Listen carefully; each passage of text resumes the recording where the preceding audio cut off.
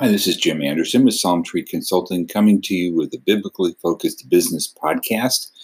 And I'm continuing the discussion on uh, hiring practices, and which I am including in that, the other side of the equation when you have to dismiss someone. And we were talking a little bit about that before, but when you need to let someone go, how do you do that? What's a procedure for that to keep you not only out of trouble with the law, but to do this in a way that is, you know, ethical, and a way that gives the employees the opportunity to to save their own job and to make this relationship work. You don't just want to, fire people willy nilly. It creates a lot of problems in the business if you don't have a fair process for, I call it discipline, um, in helping employees get the results that they are supposed to be getting in their job. You take the role a of a mentor, um, and if you're doing the system that I've been talking about, you're meeting with them weekly. You have a very clear laid out plan of delegation that for the position that you have given them, so they know clearly what you expect, and you discuss with them the problems that they have on a weekly basis.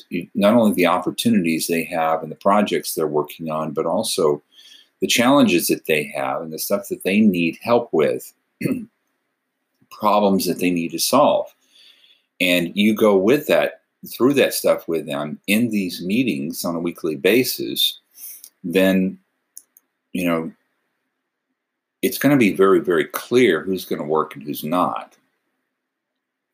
So, the steps that you need to take in this process is that a problem comes up, it needs to be discussed in that meeting. And you need to develop a plan to address that frustration. It's a frustration for you and it's a frustration for them, because it's getting them attention that they don't want, and is putting their job at risk. And for you, it's not getting the results that you want, that you need. And so, so you want to discuss that. You want to troubleshoot that. You want to talk to them how you can support them to get them to do a better job. It might mean that they need some training. They may need extra tools. They may need resources that that they don't have to get the job done. Maybe the expectations are unrealistic. Maybe there needs to be some, additional problem solving and innovation in getting the results that are needed. And maybe there needs to be an adjustment in expectations. So all of that needs to be discussed, and you need to work with these employees, your employees, as partners on the problem, and not point your finger at the employee as the problem. But there is a limit, and if you're not able to solve the problem, and the employee is not able to, after all these efforts, still not able to make it happen, then it may be time for a mutual parting. And at that point, it probably is going to be obvious to the employee that that is the best solution, that there is no way that they're going to be able to make it work. And so, that would have a very clear result, and you wouldn't have a parting that is very negative. And it's bad to have that, because it leaves a bad taste in people's mouths. They say bad things about your company, and regardless of what you try to do. When you try to give contracts, or pay them to sign an agreement when you fire them, that they won't say anything, that they can't say anything bad about your company. That really isn't the way to do it. It's just covering things up. You had a bad relationship. If they say bad things about your company, and even if they're true from their perspective, you just don't want that to happen. So that's why you need to have this period of correction, and it should be a reasonable amount of time. And then, if you have a parting of ways, then it's a really good idea to conduct an exit interview. Find out what they have to say, listen to their feedback as the employee, and if you're gonna be open to what they have to say, and of course that should help you improve your relationships in the future, maybe even help in your hiring process, because when this happens, it's really an indication that you did a bad job hiring the person. Because if it gets to that point, there's something that you missed in the hiring process that led to this. And that's okay. Very successful businesses oftentimes only have good hires 60% of the time. And I don't know any other area of the business where you can have that kind of a 40% failure rate and still be successful.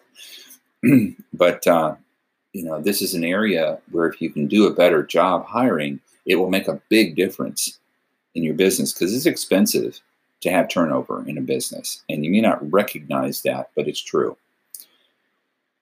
And then, if you're parting ways in an amicable way, you might even ask them for referrals. They may know somebody who can do the job better than they could, and maybe you could give them a letter of recommendation for their next job, and recommend them on the positive things that they can do. Try to leave things on a positive note, because it's not a war against employees that don't work out. And unfortunately, a lot of entrepreneurs think that way. A lot of business owners pit themselves against their employees. They blame their problems on their employees, when really the truth is they are at the core of it. Their blind spots are what's causing this problem. So, but if you're in the process of letting someone go and they do turn around, then you have you've been successful in making the situation work. In Proverbs 12:18, it says, "There is no one who speaks rashly like the thrusts of a sword, but the tongue of the wise brings healing." And I think this is a good admonition, that don't get angry about this. It can be frustrating, but if you are angry, become an angry person, people are not going to want to work for you. And it may be frustrating to have things that are not working well, but this is why it's work. This is why you are a leader. Leaders solve problems. Leaders lead people in help and solving problems. And so that's your job. Don't get angry about it. If you are in the process of trying to solve a particular problem, if the problem can be solved, then hey, don't put them on warning. Take them off warning if you've got them on warning that this needs to be fixed by a certain date, and they've fixed it. Then hey, you're done. Stop the process. You take things back to normal. Um, and also, the employee's attitude is important. It could be an attitude problem that needs to be fixed, and if they're unable to fix that, they're unable to change their attitude, then of course you dismiss them. So the employee does need to show a repentant attitude. Um, it says in Matthew 18, verses 21 and 22, Lord, how often shall my brother sin against me and I forgive him? Up to 7 times? Jesus said to him, I do not say to you 7 times, but 70 times 7. So the principle behind this was to show that a Christian should go far beyond the requirements of society in forgiveness. And the same principle applies in business. If somebody violates a company policy that merits dismissal, but they truly show repentance, then maybe you can make an exception and keep them on. That can have a very positive effect on morale in the company, but it can also go too far.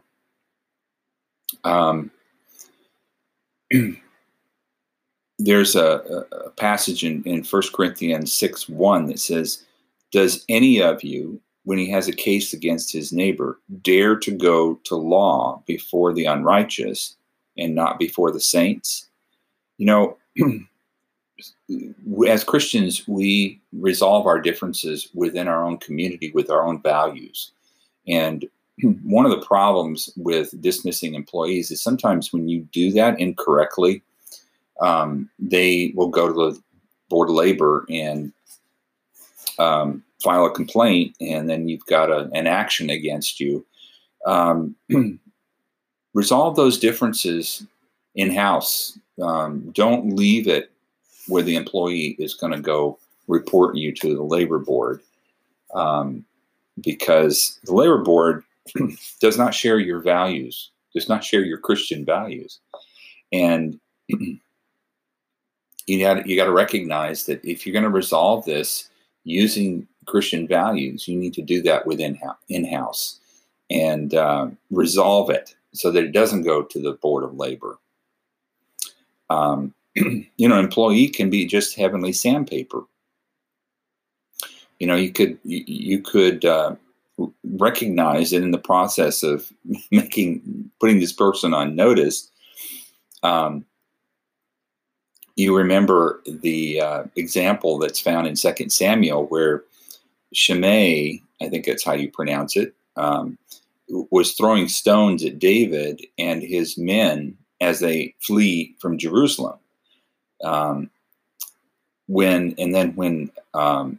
Abishai, I think it is how you pronounce that, wanted to attack him, David said, and this comes from 2 Samuel 16:11, let him alone and let him curse, for the Lord has told him. So, David accepted Shimei as God's heavenly sandpaper to humble him. And sometimes we need our employees to humble us. If we're doing something that's not quite right, maybe we just need to recognize that we are contributing to that problem. And oftentimes we are, as owners. So, and there can be outside factors that can shift our attitudes as well in this process. Sometimes there are financial conditions that require us to cut back on employees, and if we can fix those problems, then we need to try to keep the people on if we can. But we need to understand this principle as employers, and that comes from Proverbs 17:17. A friend loves at all times, and a brother is born for adversity. When we are struggling, we need to, when struggling in our relationship, even with our employees, and considering dismissing someone, we need to recognize that as Christians, we have a higher standard in how we handle those things. And when we're going through tough times, our employees, we can use them as a resource to help, to turn things around. They want to keep their jobs, and they may be willing to take a cut in pay, and it's okay to ask for that, and it's not a happy time.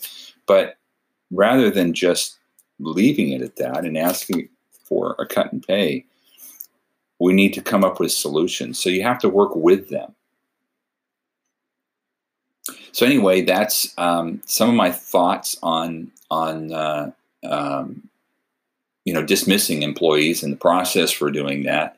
And with that, I will leave you. And God bless, and we'll talk to you next time.